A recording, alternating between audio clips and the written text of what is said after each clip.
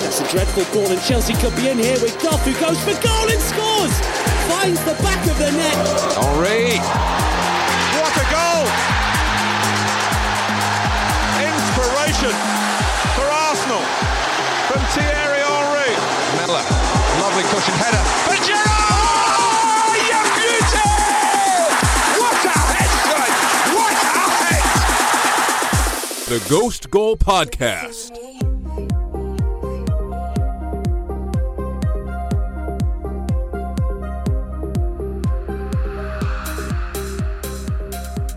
The Premier League is back. We've had VAR controversies, injuries, drawless games, and honestly, it was glorious. League leaders Liverpool were held to a scoreless draw in the Merseyside derby with Everton. City cruised past Arsenal, a game which David Luiz would love to forget, a 3-0 win for Manchester City.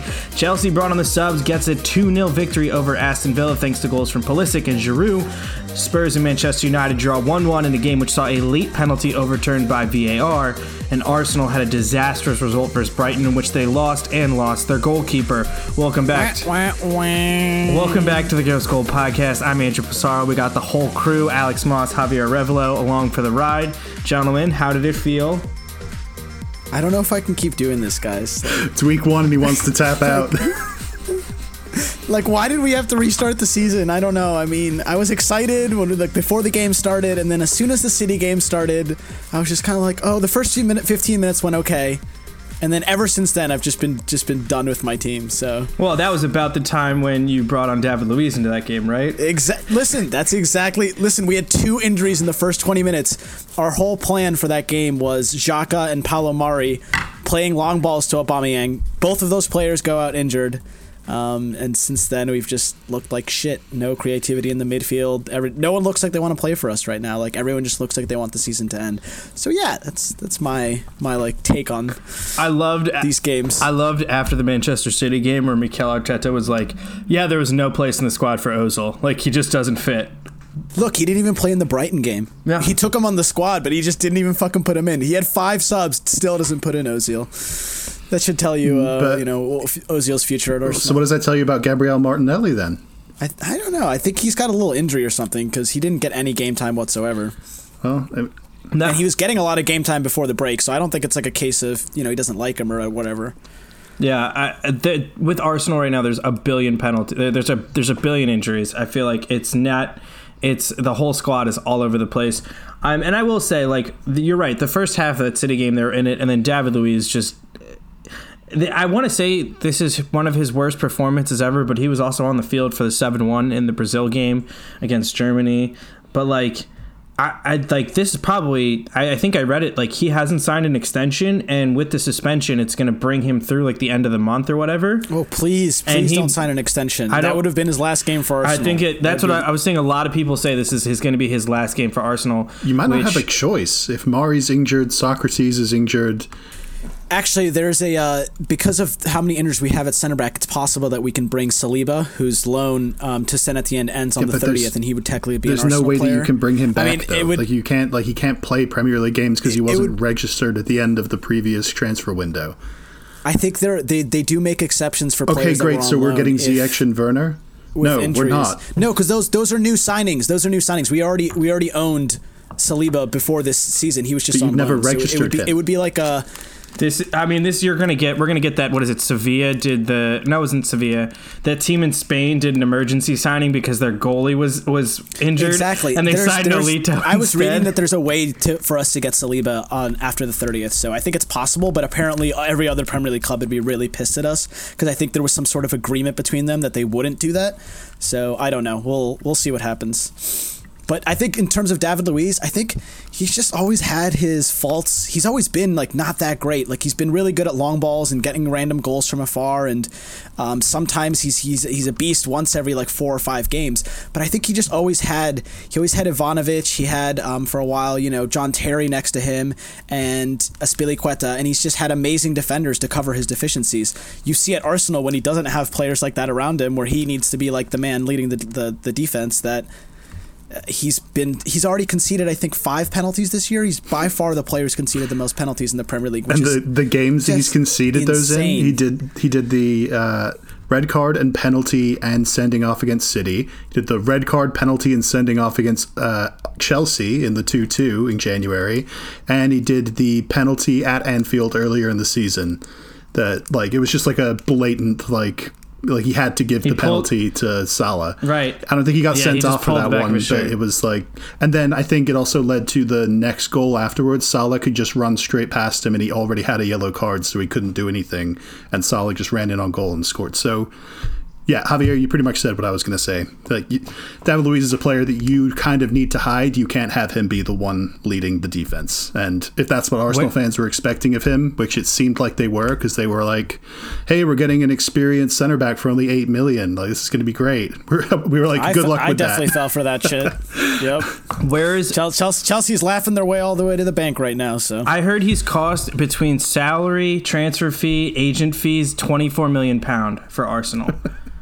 Which is yikes. So where is up from here? Is there up from here? I know you just mentioned you got doubled by Brighton. I don't know this season. I mean, yeah, we can just kind of get the two Arsenal games out of the way here. Yeah, I mean, we can just shift to the Brighton game too. I mean, I thought that we were doing decently in the first half. I mean, we got to 0-0 at the break and we'd had a few chances. I think that injury to Leno really shook us, which it shouldn't have. You would have thought that, like, the players would have been fired up and like wanted to do something after that. Guendouzi lost his head. But they absolutely lost their heads. Yeah. So many players looked like they were really shaken after that. Guendouzi punched Maupay and was like talking shit to him. Yeah. And Maupay after the game was like, listen, that's what happens when you're not focused on the game and you're too busy trying to talk to me. You end up losing. I mean, it was ridiculous that Maupay didn't get a card for that. He absolutely should have been yellow carded for he wasn't going for the ball. Leno had the ball in his hands and was clearly trying to push him out of the box, which is what he did. And he wouldn't have landed like that if he hadn't been pushed. So it's really unfortunate because Leno was in phenomenal form. He's probably been our best player since the restart, which is really sad. But yeah, I just hope that... probably been your best player this season, other than Aubameyang. Yeah, I would say that. And do you think he's definitely out for the rest of the remaining league games? I don't think we know the extent of the injury yet, but it's very, very possible. I mean, Martinez is a good backup keeper, but again, I've just kind of given up hope for the rest of the season. The way that Wolves are playing, like, it's going to be hard for us to even break top 6, I think, so... You just got to figure out of the current crop of players, which ones are the definite dead weight. I feel like all three of us could kind of have an idea of that. I think that's and then which are the players that either need to be loaned out for more experience before they can come back to the squad and actually help, or can be given for like bigger opportunities next season to actually get Arsenal back to where they need to be. That I can understand why that would be kind of a letdown. You know, you're thinking like fresh start going into these last 9 or 10 games, and then all of a sudden 2 like back-breaking losses. That's frustrating for sure. We needed 3 points out of these 2 games. Like, we needed to maybe get a point from City or at least get this win against Brighton, and we got 0. So it just makes us have to win every game till now to the end of the season to even get anything, like to be able to get top 6. Like, obviously our top 4 chances are gone, but yeah, not looking good. Is not qualifying for Europe actually okay for Arsenal next year, where they can do what Chelsea did a couple years ago, and when Conte first came in and all he had to focus on was just finding my best 11 for the weekend games? Like, let's be real. Like, this is Arteta's first coaching position. Does he really need to have 2 games a week to focus on? No, it's a good point. I mean, I wouldn't mind not being in Europa next year, but it is a really good avenue to get that Champions League if you win it. But I don't think that we're really close to being even a Europa League winning team right now. So I do agree. I think we just got to focus on what players are going to be staying with us next year, and there's going to be a big rebuild. And I think Arteta's the man to do it right now. He has ties to the club. He's young. He's ambitious. He's got good, seems to have good tactical awareness. And yeah, I don't know. He seems to like some players that I'm very confused of, like Eddie Nketiah and Guendouzi and Joe Willock, and I mean, these are good players, but they're not Premier League starting players for Arsenal. Like, you can't be starting those guys week in and week out and expect to go anywhere. You also can't expect those guys to go anywhere themselves and become better players if they don't actually get opportunities. So if you're already kind of like in the middle of nowhere, treading water in mid-table, why not give him experience? No, I mean, I'm not blaming him exactly. I'm just saying it's like we're not going anywhere this season when those are the players that are starting week in and week out. And I mean, all of these injuries have cost us dearly. I mean, no one else has had as bad injuries as we've had in these first 2 games. So I don't know if that was just not proper preparation or the players weren't fit enough. I mean, it just feels like everyone else has been, at least no one else has collapsed like we have in these first few games.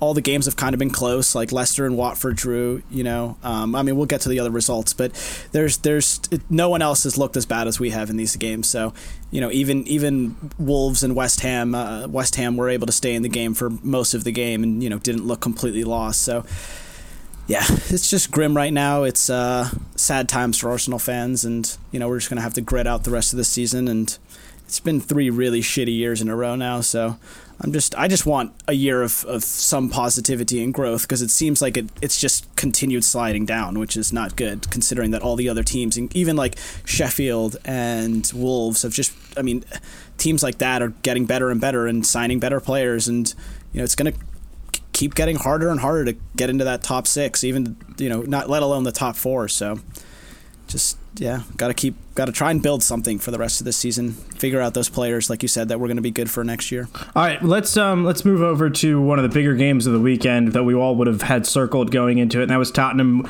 drawing with Manchester United. Bergwijn gets the first goal off of, some would say a blunder by Maguire, but a definite blunder by David De Gea, and then come on, De Gea, and then Bruno Fernandes converting the penalty on the 81st, and then he won a penalty in the 90th minute that United could have won the game on, and that was quickly overturned by VAR. My one thing, how did he not get carded for that? Because if it was a dive, it looked like a dive. He looked like he was attempting. There was a little bit of contact. There was a little contact that he jumped into. That was the James Harden of fouls. I think that's just that's a very James Harden type, trying to buy a foul there, but I would say that it's just a no call. I think the referee is.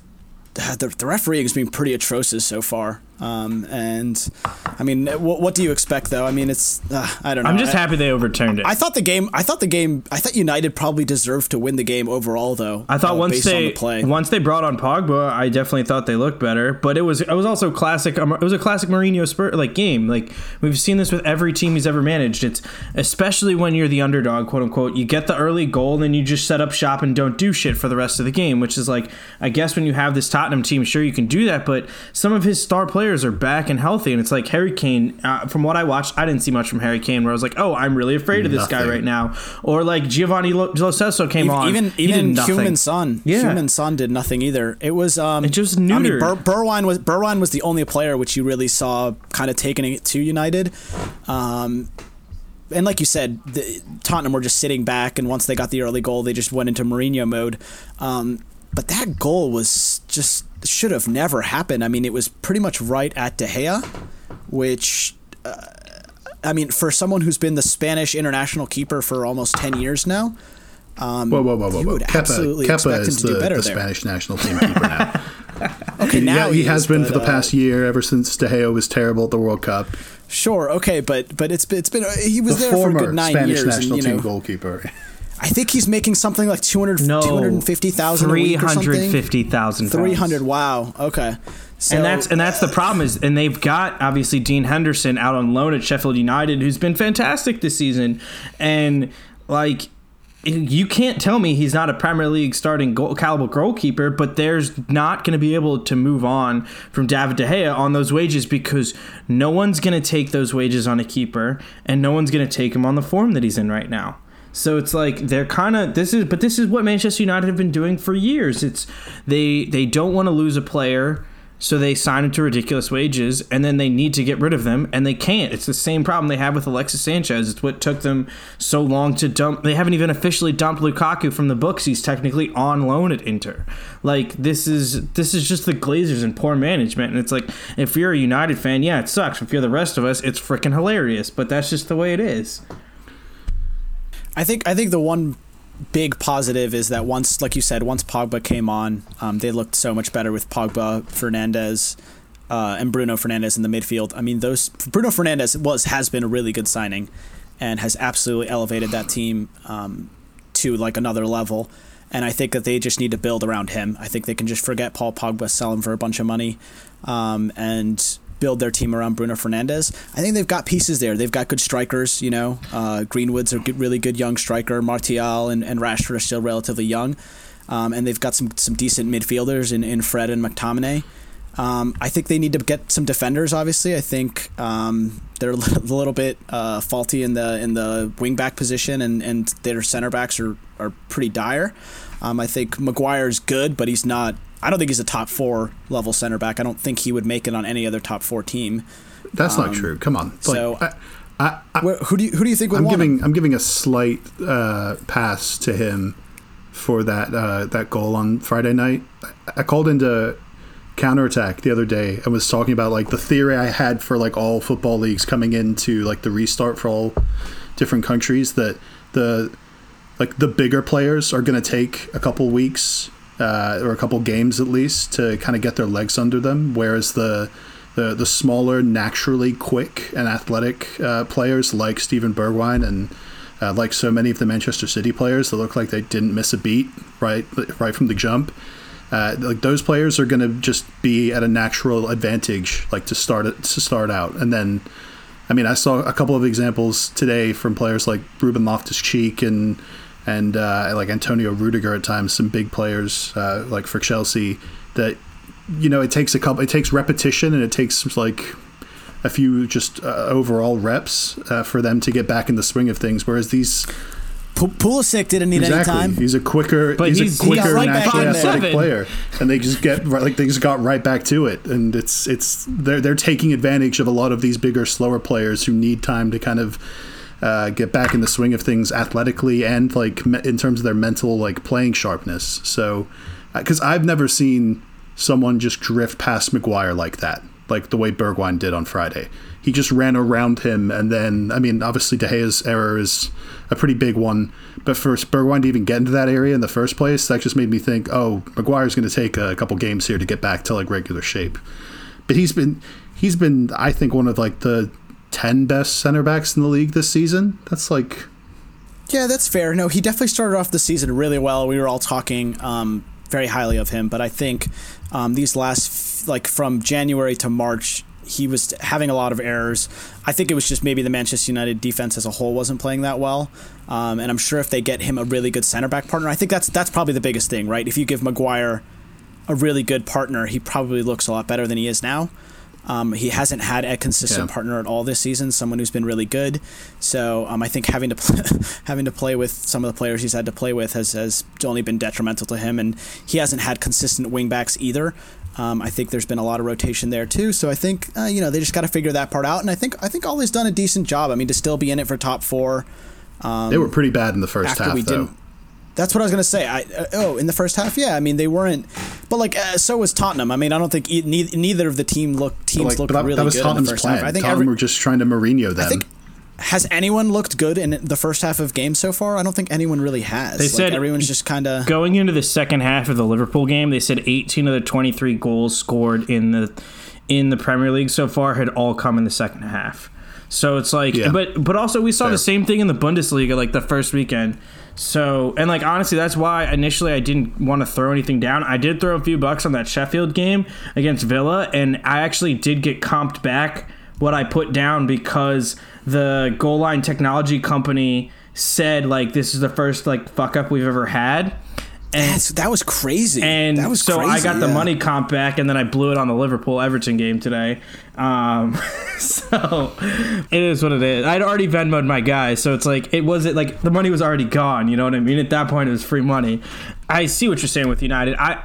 This was a big test for them, and Chelsea getting a win is honestly, it's just going to make it harder for United to attempt to break into that top 4. Obviously, Leicester drew, but Leicester had more points on United than Chelsea. What a goal from Chilwell, by the way, and then pretty amazing goal then from first goal from Craig Dawson for Watford. So that both goals were just amazing, both in the 90th minute, and that game was pretty boring most of the game, and then it just kind of blew up in those last 5 minutes. So sometimes it be like that. Yep. I mean, I surprising that we didn't have more goal fests. We were kind of talking that we might see some 3-3s, or I think everyone was just kind of trying to stay compact defensively. I think everyone was trying to just, not concede too many goals, and I think in these next few weeks we might see more of those games when teams start opening up and becoming more desperate. I think everyone just kind of wanted to get their feet on the ground during these last few weeks, during this first couple of games. So. Right. Everyone saw Arsenal on Wednesday night, and they're like, okay, guys, try not to get injured and try not to lose 3-0. That's all we need to do in the first game. Just stay fit and don't get blown out. Shout out to Crystal Palace, who won they won the dead mascot game, because it was announced the day before that Kaya, the Crystal Palace bald eagle mascot, had passed away, and then Palace came back and won. That's a big college football thing, that people if the football team has an alive mascot like LSU does, whatever, if the mascot dies in real life, the team always comes and gets a win. So shout out Palace getting that done. Any thoughts on that West Ham Wolves game, which ended 2-0, with Jimenez getting a late goal and then Neto scoring a really nice goal in the 84th? I'm more scared of Wolves than I am of Manchester United or Tottenham. That's a take. That's what I took away from that game, because they were just so professional. They just waited that whole game out because they knew West Ham are going to mess up at some point, and then they just brought on Adama Traore, and within a couple minutes he was just running at who was it? Cresswell at left back, just toasting him and getting balls in. And finally, Jimenez gets on the end of one. Yeah, and then again, Neto gets on the end of a second one for this great volley for the 2-0 decider. And you got to give it to Espirito Santo. I know West Ham aren't anywhere close to the top of the league this year, and they're now threatened with relegation pretty seriously now. But yeah, it was just a very professional, patient performance by Wolves. And we've got them on the last day of the season at Stamford Bridge. 6 points behind Chelsea right now for that fourth place position. Chelsea on 51, United on 46, as are Wolves, and United hold it in goal differential by 5 goals right now. And Arsenal down on 40 points, so 11 points behind Chelsea. Yeah, we're not making top 4. Oh, really? On that one. we had to win both of these games. I could have told you that before this restart. Alex, what did you? Alex, what did you think of your boys who got a 2-1 victory over Aston Villa? And Courtney House in the 43rd, Pulisic in the 60th moments after coming on, Giroud 2 minutes later in the 62nd. Both goals set up by Cesar Azpilicueta. What did you think of Chelsea in their first game back? Wild lineup out there with no Pulisic getting the start and Ruben Loftus-Cheek getting the start. I liked the lineup to start with. It ended up not working out. You were complaining. It ended up not working out, but when I saw the lineup, I was happy to see Loftus-Cheek and Mason Mount. It had been reported that Loftus-Cheek had been playing really well as the left winger, with Mason Mount just playing in a left-sided midfield during the 2 or 3 friendly games to warm up. So to see Loftus-Cheek get 55 minutes, not get injured, and not be amazing, but not be a complete negative on the field was nice. And we had pretty good control of the game throughout that time. We just weren't as threatening as once Pulisic came on. Now, once Pulisic came on, and you saw the kind of jolt of energy and willingness to run in behind that he gave, and willingness to run at people that he gave the team.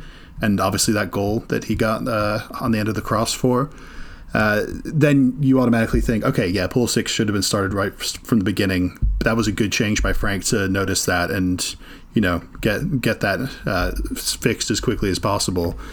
And, I know we went down late in the second half after controlling, or late in the first half after controlling most of that half and having 75 or 80% possession.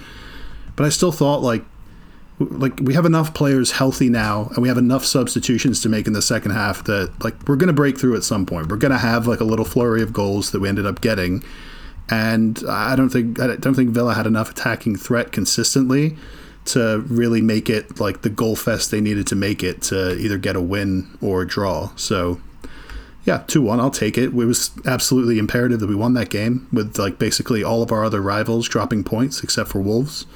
And then with Manchester City coming up on Thursday. So, just happy to beat a team that we're supposed to. Speaking of teams that didn't beat who they were supposed to, we'll wrap things up with the Merseyside Derby before we look ahead to a couple of the games coming up this weekend. Liverpool rotate. I wouldn't say rotate. Andy Robertson doesn't even make the starting 11, or doesn't make the match day squad. Mohamed Salah on the bench, never ends up coming on. You had Joel Matip coming off late in the second half for Dejan Lovren, who I officially... Everyone's fantasy team was crying. I know. No Robertson, no Salah. I do not... What's going on? Well, okay. Come on, Klopp. I'd read that both of them had slight knocks, and I understand with like the amount of fixtures coming up quickly. You have Manchester City, I believe, next weekend. You've got Crystal Palace in the middle of the week. I understand not wanting to risk it. And I'll say this, like, Naby Keita looked good in midfield. He was doing everything that you wanted him to. I didn't think Minamino looked that bad in his first ever Premier League start. There wasn't a good amount of end product, and Trent Alexander-Arnold had a billion chances to like throw balls into people that just looked a little bit like just off. And they had free kick opportunities that they didn't nail down, but they held possession. Like I said, I was really impressed with Keita busting and doing everything all over the place. I'm really hopeful that he's going to take this pass. And Klopp did another thing that I think I've said before, but I don't like. I really see for us, Ox as a midfielder in the midfield three, kind of playing that same role that Keita would play. And he subbed him on for Minamino to play in that right wing position. And I know he used to play that in his Arsenal days, but I just don't see that as his best position. Like, I would have just... He only got like 5 goals playing like 130 games there or something. Like, he was never prolific there. And they were supposed to bring Salah on as the last sub, but they ended up having to use it for Lovren instead. Oh yeah, James Milner went off, who was playing left back, so then now you've got Joe Gomez playing left back. So that wasn't great for our style play. But like Everton came to play. They were physical on defense. Sadio Mane had like a hand on his shirt every single time he was trying to run up and down the pitch.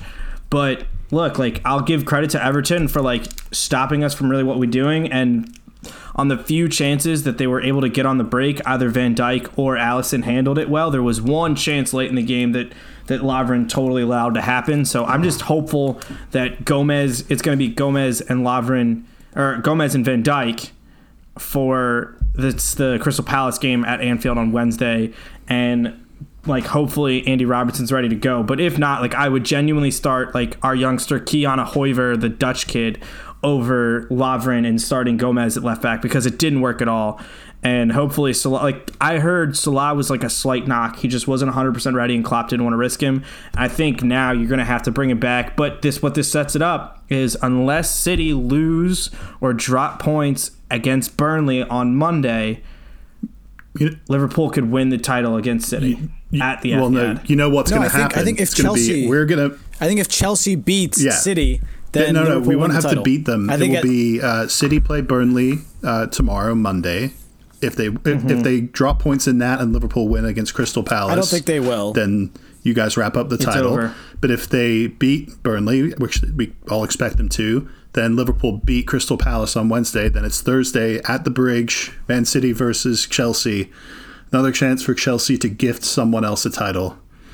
I'll do it. You know, you guys are going to win the title anyway. I'll assist you if that means we get a win and we're better set up to get top 4. And that would be a huge win for you guys too.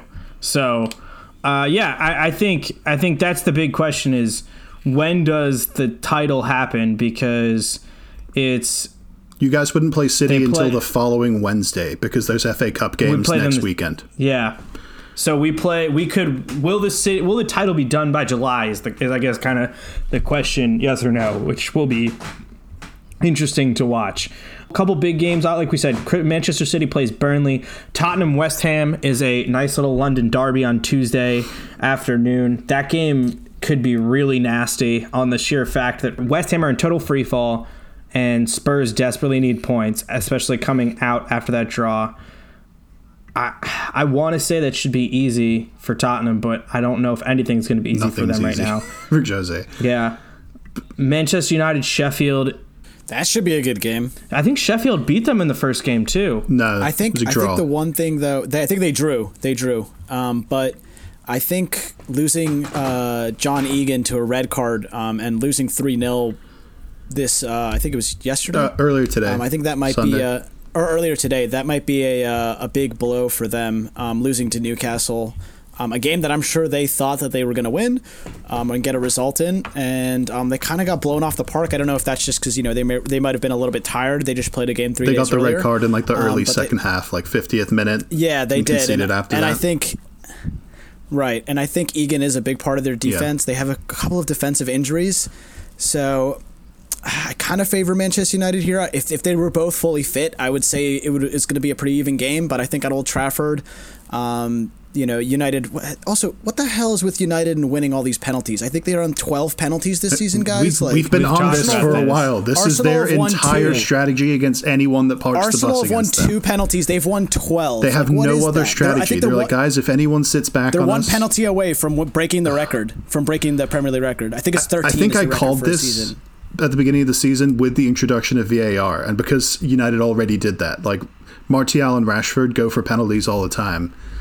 I'm not saying they dive, even though sometimes they do, but, they definitely are aiming to get more penalties than most other teams are. Most other teams are trying to play football. Yeah, well, it helps now that Manchester United have a guy who can actually score from the spot.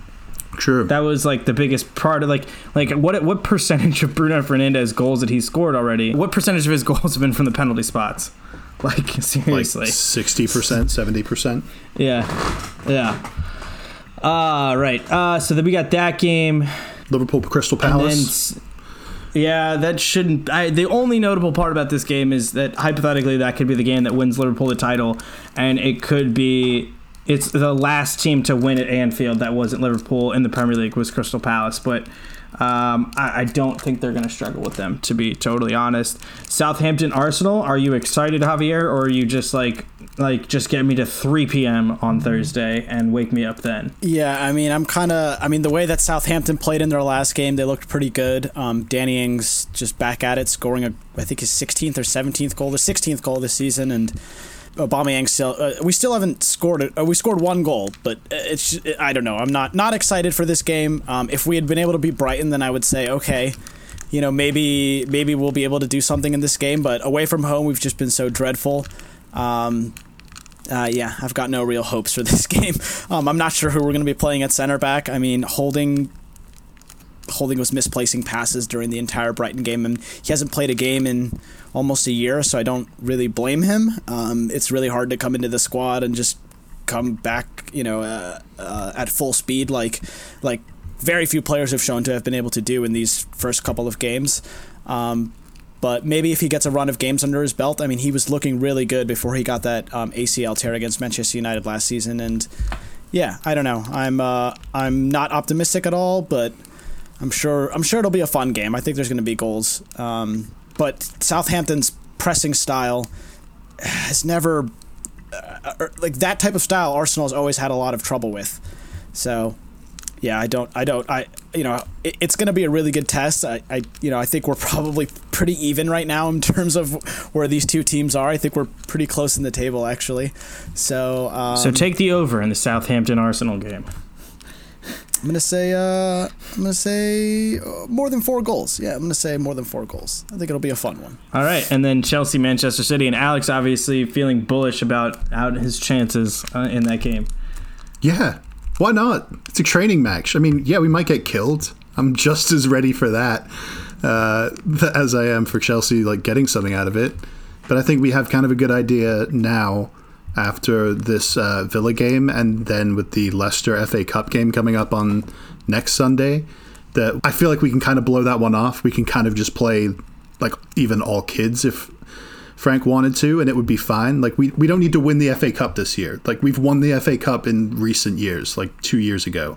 We can get knocked out of that and just focus on the Premier League, because getting top 4 with these current big signings that we've made the last couple months is absolutely necessary. So keep mostly the same team from the Villa game today, with the obvious exception for Loftus-Cheek getting taken out for Pulisic, and what was the other one? Maybe Jorginho? No. Yeah. Keep Mount, Kovacic, and Kante in midfield, and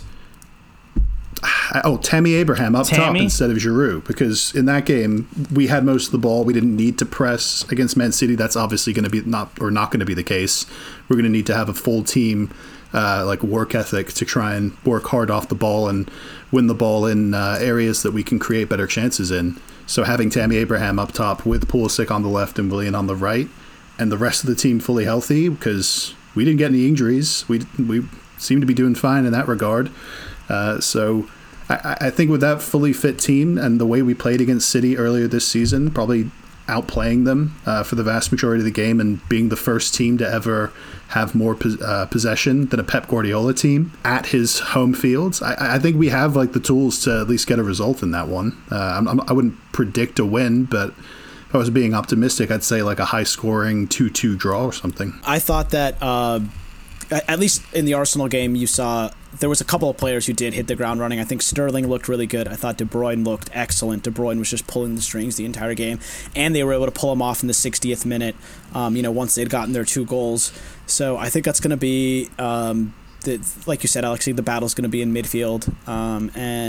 But I think having 5 subs for someone like Pep Guardiola is a big advantage. I think helps us too, though. That could be where it comes down. It does. You guys have a very deep squad. I realized that today when you were bringing on, a lot of really good subs. You have a lot of really good youngsters that you can bring on to give you extra energy for the team.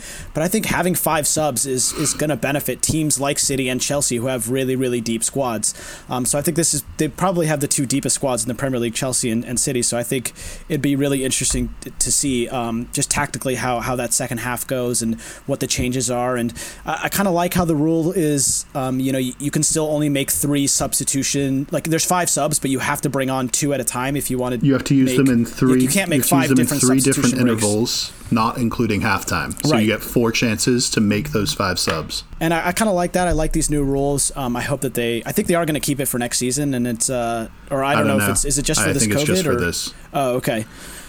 Oh, because I was going to say I really like that rule, but it definitely does benefit teams like Man City and Chelsea who have super deep squads and deep pockets. Can I mention one thing tactically that I noticed in that Chelsea game today that I want to keep an eye on going into that City game on Thursday, is that it was the first time in a 4-3-3 that I've ever seen N'Golo Kante be deployed at the base of it. And that's been a big talking point for the last 2 years under Sarri and now under Frank Lampard, where he's been deployed as the right center midfielder with Jorginho sitting deeper. But today, in anticipation of Chelsea having the ball for most of it and Villa just looking to play deep balls, Frank just put N'Golo at the base of midfield, and every time they got a ball looped upfield, Rudiger or Christensen or whoever it was back defending would knock it down, and it was just easy work for N'Golo to just nip in, dink it away from someone, and not necessarily pick up the ball or intercept it himself, but make a touch that would get it to another Chelsea player and then rotate it out wide and start another counterattack.